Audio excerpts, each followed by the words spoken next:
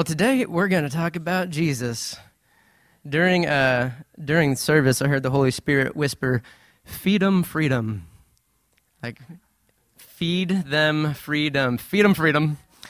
So we're going to talk about the Lord today, but first I wanted to talk about, kind of give a little state of the union for just our take on what's going on in the nation as it pertains to gay marriage. I talked to John in the green room about this ahead of time, and I just wanted to, as a church, talk about this because I love our country.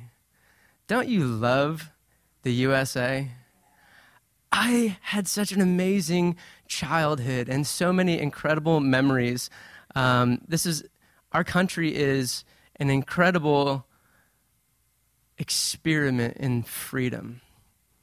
And we know that Jesus loves freedom.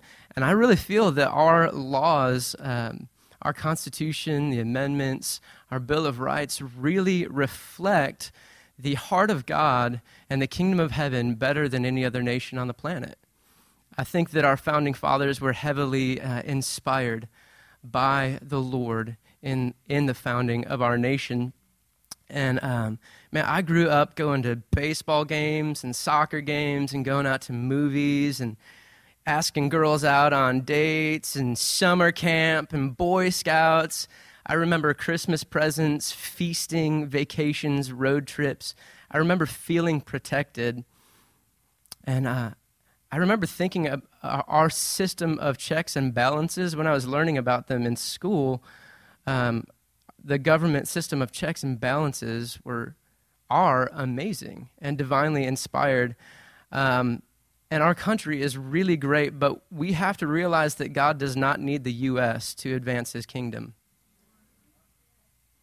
He needs sons and daughters. Now, don't get me wrong, I would rather that our government leadership be on God's side rather than pushed aside, because he is the one who sets up and tears down kings. And I certainly don't want us to reap some of the bad seeds that we have sown.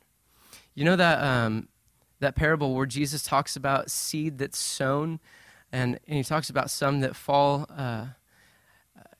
I think it's along the path. I should have looked this up, but you'll follow me.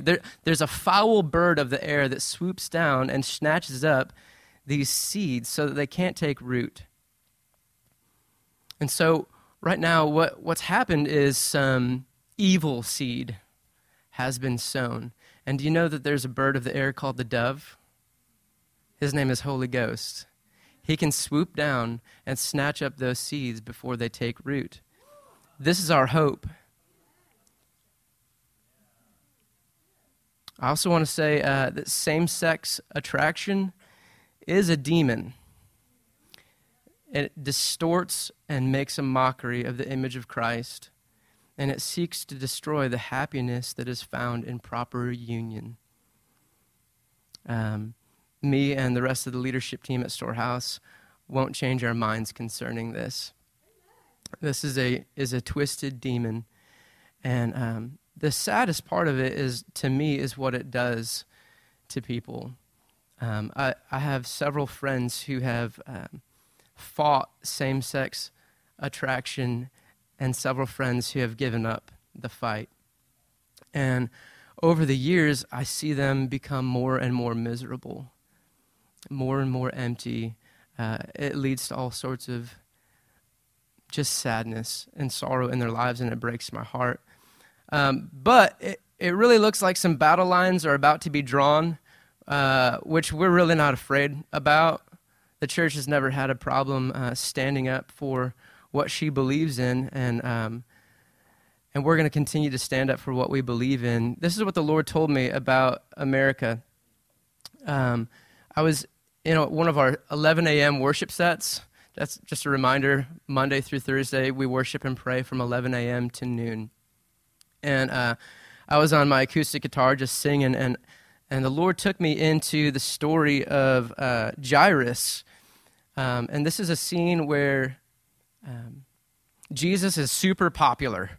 Everyone is pushing, this is out of Mark chapter 5, everyone is crowding in around him to touch him because He's the dude with miracles. Power's just flowing from him. There's already this incredible track record, and rumors have spread about him like crazy. And so everyone wants to get near Jesus. And Jairus says, hey, my daughter's super sick. She's about to die. Would you come and heal her? And basically, he's asking Jesus to leave a revival for one. And what does Jesus say? He says, yes, I'll go and heal her. And so as he's trying to work his way out of this crowd, that's when the woman with the issue of blood, reached forth and touched the hem of his garment, and she was healed. And it was as if he's being delayed by all these people, but he's on a mission to go heal Jairus' daughter. And on the way, Jairus' servants come from his house and say, don't bother Jesus anymore, your daughter's already dead. And you can imagine what would happen to the heart of a father in that moment. Jairus, looks at the Lord and is heartbroken. It was too late. And all these people were crowding in on him, delaying the Lord. And Jesus says, just believe. He looks at him and says, it's going to be okay, just believe. And he gets to the house, and everyone is mourning, weeping and wailing. And the Lord says, stop. Don't make all this commotion and weep. This child's not dead. She's only asleep. And so in that prayer meeting at 11 a.m., in a flash, I saw the whole scene, and the Lord said, that's America. He said, and I started singing, why make this commotion and weep? This child's not dead. She's only asleep. And what's going to happen is we're going to shift from having the perspective of servants, of Jairus' servants. And as a church, we're going to stop saying America is dead, that she's lost her way. We're going to stop saying that. And we're going to start to agree with the word of the Son. We're going to switch from servant to son, and we're going to start saying, she's only asleep, and she's going to wake up. She's a child. And this is what the Lord has been saying to me. He said he is proud of America. His anger is not stirred. He looks at our history. He sees that there are millions of believers in our nation who have not bowed to that demon. He's looking upon the heart. He sees that throughout the years, America has sent out more missionaries than any other country. He is looking upon the heart. He is proud of her, and she is a child compared to many nations in the world. We're a young experiment, and he's saying, you're just asleep, and it's time to wake up. We are a nation that shows up when weaker people are being oppressed. And that's the heart of God. I don't know another country that spends more money on foreign soil, helping establish justice. Can you guys think of another country that spends more money helping other nations become places of justice?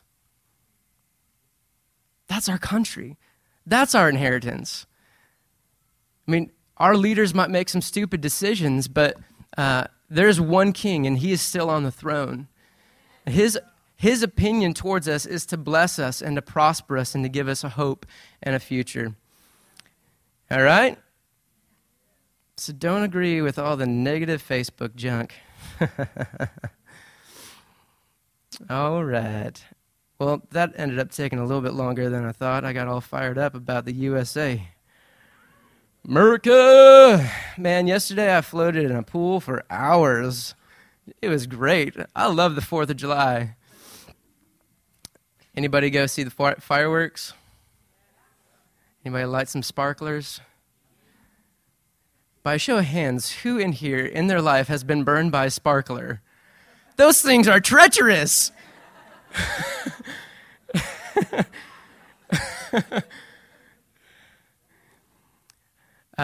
Okay, so I want to talk about Jesus. Who in here wants to talk about Jesus? He's a really cool guy. We're never really going to be able to exhaust his coolness. His kindness and his goodness cannot be overestimated. We can shoot for the moon in talking about how awesome and kind he is, and we'll always miss the mark because he's slightly more awesome or kind than even our wildest imaginations. Whew. Come on, coffee.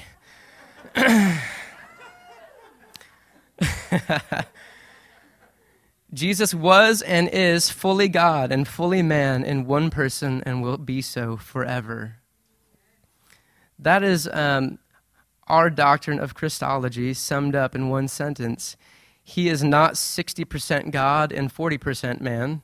He is not 70% man and 30% God. He is both fully God and fully man, 100%.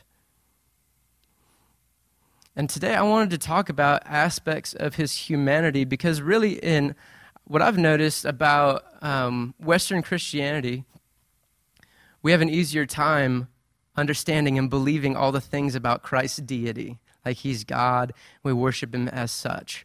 But when we really start to dive into the humanity of Christ, it makes us a little bit uncomfortable. And guys, I in no way am going to say anything irreverent about Jesus today. In the name of the Lord. But what I do want to do is talk about his humanity so that we can realize that what he walked in, we can walk in. There were times when Jesus, his behavior, and the way he related with the Father and with us made it seem that he was like us, just like us. But there were other times when he interacted with us where it seemed he was nothing like us, but very much God. And we ask these questions: how can God grow weary? How can he get hungry? How can he not know who touched his garment when that woman with the issue of blood reached forward? Remember, he said, "Who touched me?"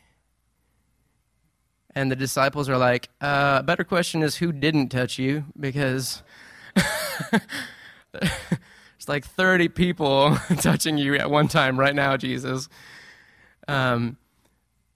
He said, I felt virtue leave me. How can he be fully God but be asking the Father if there is a way for this cup of suffering to pass from him, to be avoided? And then proclaim, not my will, but yours be done. And on the other side, how can a man defy the laws of physics and walk on water? How can a man multiply food? How can he heal the sick with a word, even from a long distance? How is a man able to forgive sins? How is a man able to bring himself back to life after death? The only conclusion that we can come to is that Jesus was and is both fully man and fully God and will be so forever. When he said, "Let us make man in our image," that was the Trinity speaking within himself. He said, "Let us make man in our own image." That means that aspects of the heart of God, the Father, are in us. Aspects of the Holy Spirit are in us. Aspects of the Son are ours. We look like Jesus. We move like the Spirit. We rule like the Father. So Jesus, he was born of a virgin. And this is really the only way that we could believe that he was both fully God and fully man. Right? Because if Jesus was born of Mary and Joseph, or in other words, if Joseph was part of the conception, we would just say he's a dude, right? He's a normal guy. He might be a really great guy, but he's not God. He was born just like us. And conversely, like if he just bypassed being born of woman, if he just like descended from the clouds, like Loki or something, then we'd be like, that's not a dude. That is only God. He is nothing like us, right? But we had to see that he is both fully God and fully man. And so they dreamed up this immaculate conception. I love Christmas. Baby Jesus. He's the King of glory. Is it not crazy that the King of glory was born to an unwed teenage girl on the run from the law?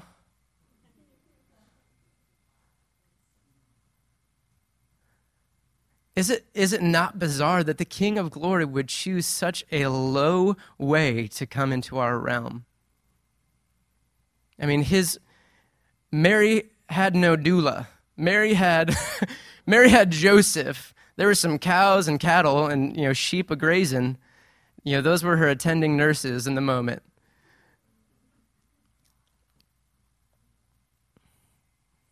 It offends my mind to think that God was a helpless infant.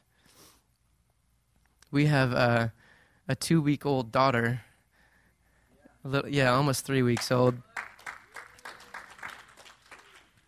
And I look at her, and she 100% fully relies on my wife, Ashley, and slightly me to survive. I don't play a huge part at this point. But that child, our beautiful Charlotte, her body would cease to function if Ashley chose to stop feeding her.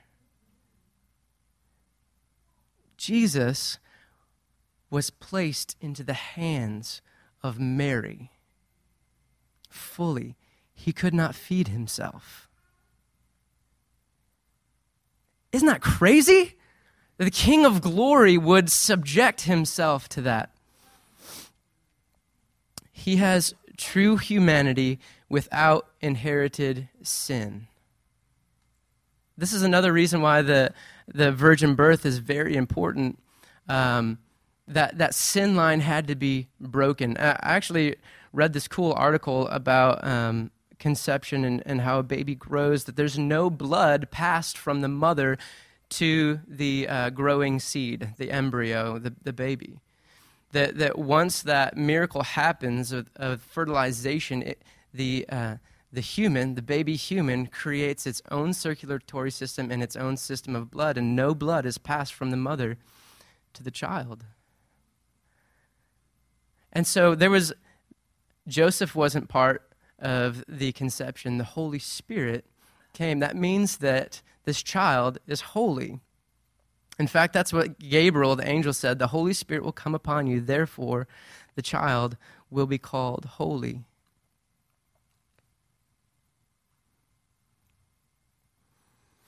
Jesus had human weaknesses and limitations, just like us. He had a body that he was born in, and he grew up just like us. It says in Luke 2:40 that he grew. In John 4:6, Jesus became weary from his journey and sat down beside a well. On his cross, Jesus was thirsty. After fasting for 40 days, Jesus was hungry. Don't you think you'd be hungry after fasting for 40 days? Well, God, this God-man, Son of God, Son of Man, was hungry too. He was so famished that angels had to come to minister to him, to bring him back.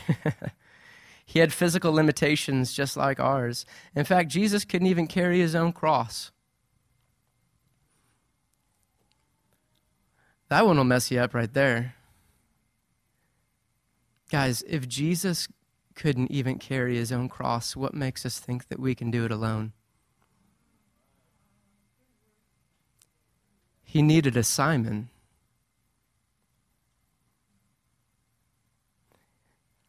So when you read those scriptures about take up your cross and follow me, it means do it like Jesus. You're going to need a buddy.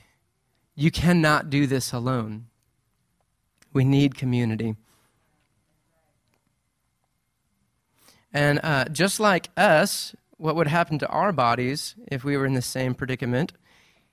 he died, and his body ceased to function. And when he rose from the dead, he was in a physical body, a human body, though it was one that was made perfect and no longer subject to weakness, disease, or death. In fact, he had the disciples touch him just to prove it. Because, it's pretty mind-boggling. Jesus said, see, I'm flesh and bone. Just touch me. Put your hand in me, right here. Put your hand in my... Could you imagine reaching your hand into the side of eternity? Do you think that Thomas had quite the encounter in that moment? I bet he stopped doubting. He even ate fish after his resurrection to prove that he is still fully human. He had a human mind that increased in wisdom, like it says in Luke 2:52. In fact, he increased in wisdom, stature, and favor. So wisdom is like skill at living, which means that Jesus as a baby was not skilled at living. Just like us. He made mistakes. I'm not talking about sin. I'm talking about he stumbled and fell. He had to crawl before he could walk. He probably spilled the goat milk like a clumsy kid. He had to develop skill at living, and he had to grow in that wisdom. He probably even hit his thumb with a hammer when he was trying to build a building project with his dad. He may have chewed his food with his mouth open, and Mary had to teach him that you don't chew your food with your mouth open. Right? Immaturity is not sin, guys.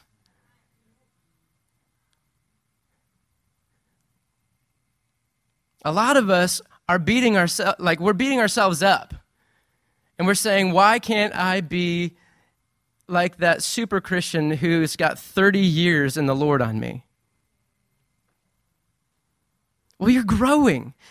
And God, I don't look at Charlotte and I don't say, Charlotte, why aren't you crawling yet? What is wrong with you? There's milk on your chin again.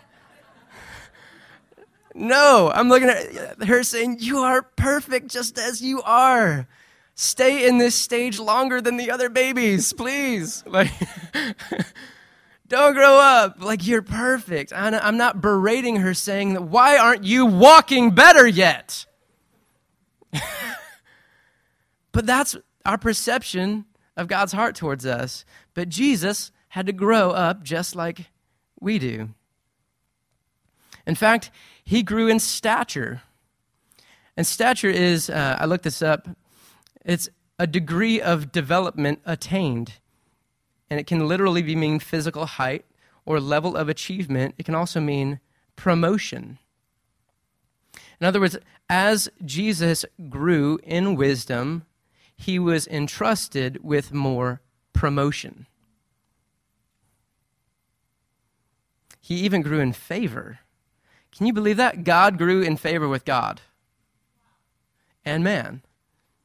Favor is not the same as love. We can't make him love us any more or any less, but there are differing degrees of favor. And it's obvious from Scripture that because of things like friendship with the Lord, intimacy, and devotion, people can move God's heart more than others. You want to move God's heart more than anyone else in history? You become his best friend. That's favor. In fact, favor is an understanding of nepotism. You know, if you're born into a family that owns a company, your father is the CEO, do you think that you're going to start as a dishwasher? I mean, you might. Your father might be that wise, but he's probably going to send you through college and then give you a pretty great position that you can grow into. Everyone's going to understand that you didn't get that job like everyone else, right? You're the CEO's son. Who is your Father in heaven? He is the CEO of the universe.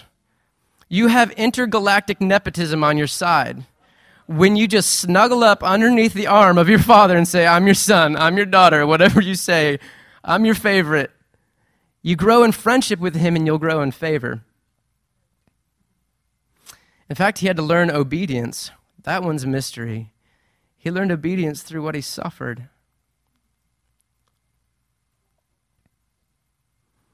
This is Philippians 2:6 through 11. Although he existed in the form of God, he did not regard equality with God a thing to be grasped, but he emptied himself, taking the form of a bondservant and being made in the likeness of men. Being found in appearance as a man, he humbled himself by becoming obedient to the point of death, even death on a cross. He gave up the privileges of divinity in order to get in our shoes and redeem us back to God. When it says that he emptied himself, that's a mysterious sentence that many theological battles have been fought over.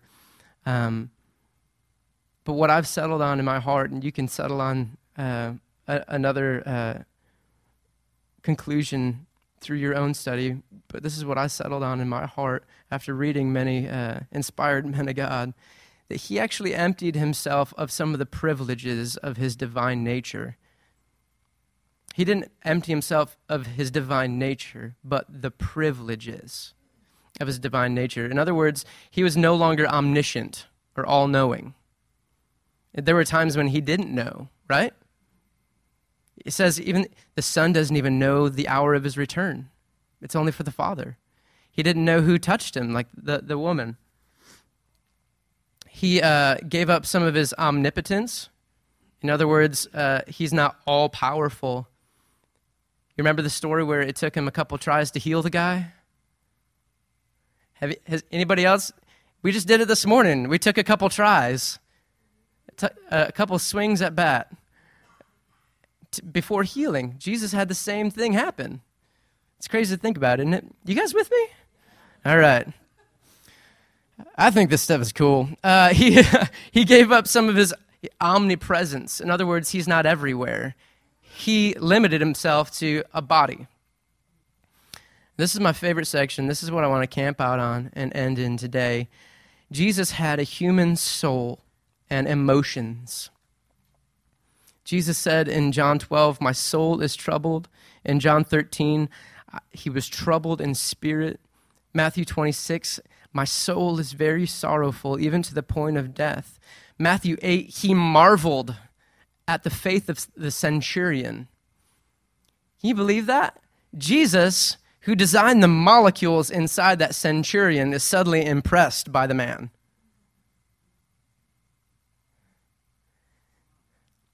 You can impress Jesus. In fact, he has marveled at your faith at times. You guys know that you drive the angels crazy sometimes?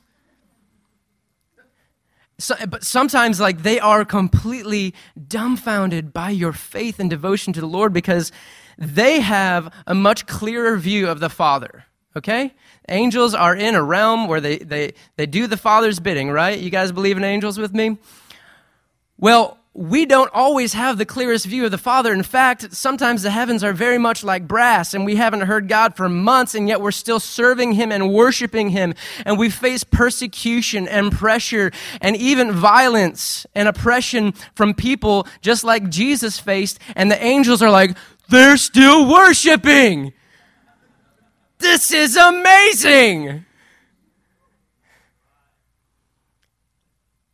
You draw the attention of the heavenlies when you worship from a place of persecution.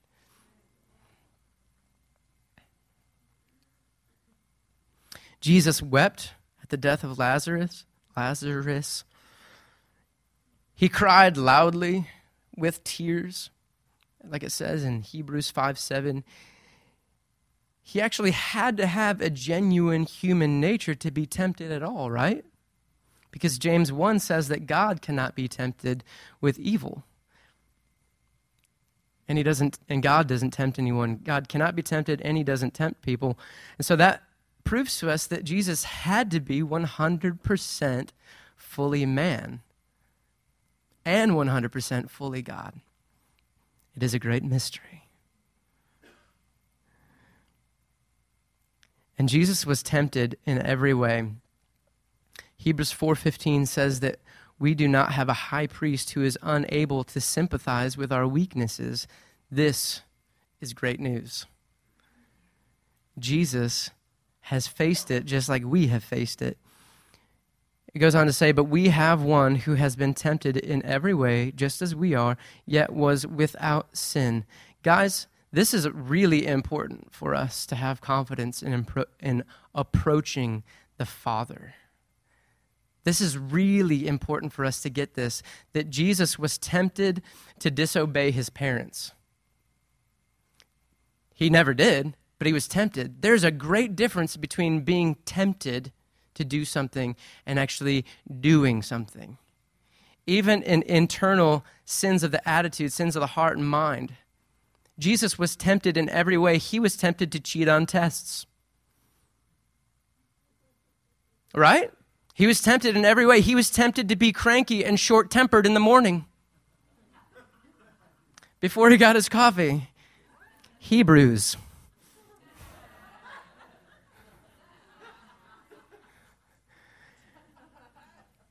He was tempted to dishonor and badmouth governmental leaders. He was tempted to badmouth religious leaders and Pharisees behind their backs. Obviously, Jesus knew better than the leaders of the day, did he not? And he would have been a much better leader in the moment. But he never expressed things like that. He was tempted to lust after women. He was tempted to lust after men. Ooh, I felt a little bit of feedback, resistance on that one. He was tempted in every way. He was tempted to lust after wealth and power. He was tempted to beat up people who were being jerks. He was tempted to covet the lives of other people who had it easier than him. Woo! Felt that one. Jesus, you did not have it easy. He was tempted to reject people because he got rejected a lot. He was tempted to give up on people who continuously failed him. He was tempted to be impatient. He was tempted to not trust his Father. He was tempted to take matters into his own hands. Guys, he walked the earth with a heart like yours. He walked the earth with a heart like mine so that I can walk in heaven with a heart like his now. He walked the earth with a heart like yours so that you can walk in heaven with a heart like his. He was anointed with the oil of joy above all of his companions. He was acquainted with grief and sorrow. Well, yeah, Jeremy, but he only got sad over the sinful conditions of Israel. I don't believe that. I think he got sad when his favorite sports team lost. He's a dude. Is it unholy to be sad when your favorite sports team loses? No. And I bet you he rejoiced greatly when his favorite sports team won. Because he has a human soul and human emotions. In fact, emotions are straight from God, but there's this Christian sentiment that says emotions are bad and the soul is a messy place where evil abides. Guys, this cannot be true because in 3 John verse 2 it says that, "Beloved, I pray that in all respects you may prosper and be in good health just as your soul prospers." Guys, there are many Christians who are in bad health because we have ignored our souls. It says that our souls and our health will prosper. It says that we will prosper in all things as our soul prospers. But when bad things happen, we force ourselves not to feel bad because it's unholy to not feel bad, right? Or it's unholy to feel bad. And when good things happen to us, we refuse to celebrate because, well, that's not humble enough. And we ignore we ignore our God-given emotions. We sideline our passions and our hobbies because they're not as holy as other things that we could be doing with our time. Guys, we have a serious problem if we think that participating in what we love to do is less holy than praying. Uh-oh. Jesus came to give us life to the full. Everything that we do unto God. And we do it with the strength that he provides. So if we start to think that working our job and providing for our family with excellence is less holy than fasting and praying, we've got a big problem. Because he wants us to live a great life in him. But we should still pray. This is what the Lord told me, and he can tell you this if you want to agree with me. He said, I don't just live in your heart, Jeremy. I've become your heart. And the way that you've been treating your heart is the way that you've been treating me. He said, minister to your heart. Take a vacation. Go do what you love and bring the Holy Ghost with you. Seriously, charismatic Christians are terrible at this. We think that we can't go and enjoy the Lord in the things that he has made us love. Like he designed us to love sculpting, Dan Brook. And he wants to be there with you. In fact, he is. Have you ever seen any of Dan Brook's sculptures? He's inspired by the Holy Ghost to create these amazing sculptures, and the Holy Ghost is right there with him. But if he ever started to think, this is just a hobby and it's not as holy as getting on my hands and knees and praying all day, he would rob the earth of something God wanted to birth through him.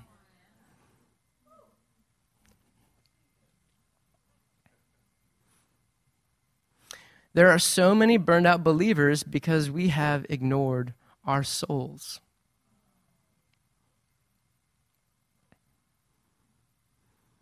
We just got done with a conference called Arise and Shine. We did not call it Arise and Reflect.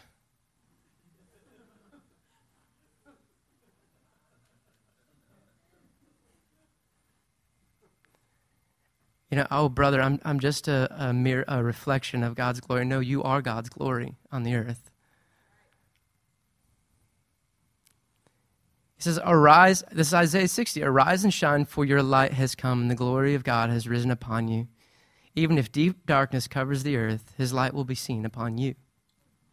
What is this light? Are we still waiting for this light to come? No, seriously, it's important. This is an important verse. Like, should we still be waiting for the light? Or has it come? Well, John, this is chapter 1, verse 4, it says, the Word gave life to everything that was created. He brought his life, and his life brought light to everyone. The light shines in the darkness, and the darkness can never extinguish it. God sent a man, John the Baptist, to tell about the light, so that everyone might believe because of his testimony. John himself was not the light. He was simply a witness to tell about the light. The one who is the true light, who gives light to everyone, was coming into the world. Who's that? So we're not still waiting for the light, are we? He is living inside of us. The light of the world has actually taken residence inside of you. And he's shining out of every area of your life that you have submitted to him. The kingdom of heaven is shining brightly through you in every place where you've removed the veil.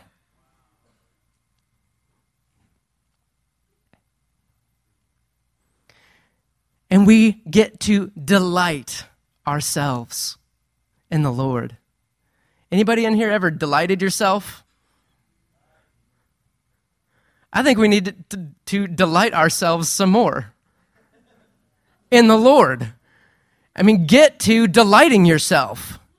Delight yourself. Minister to your heart. Do the passions that God has placed in your heart with the Holy Spirit at your side, and begin to enjoy the life that He entrusted to you. He bought you a life. Are we supposed to not enjoy the gifts that He gives?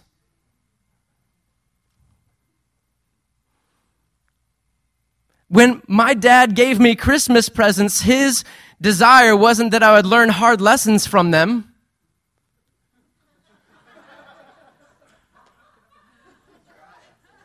When my dad gave me Christmas presents and birthday presents, he wanted me to enjoy them. And it gave him great joy when I enjoyed. We delight ourselves in the Lord, and He will continue to give us the desires of our hearts. It's so easy. It's like cheating in the universe. Delight yourself. Delight your soul in the Lord. Dance. Rejoice. You don't have to fake it. If you're feeling sorrowful, be fully sorrowful and go to the Lord, and don't lie to Him and say, oh, I'm blessed and highly favored, Father, when really you're dying on the inside. You say, God, I don't know what's wrong, but I'm real sad right now. And you're the one with the cure. And you don't have to muster up fake joy either. Just be and invite the Lord into it, and you will see great transformation in your life.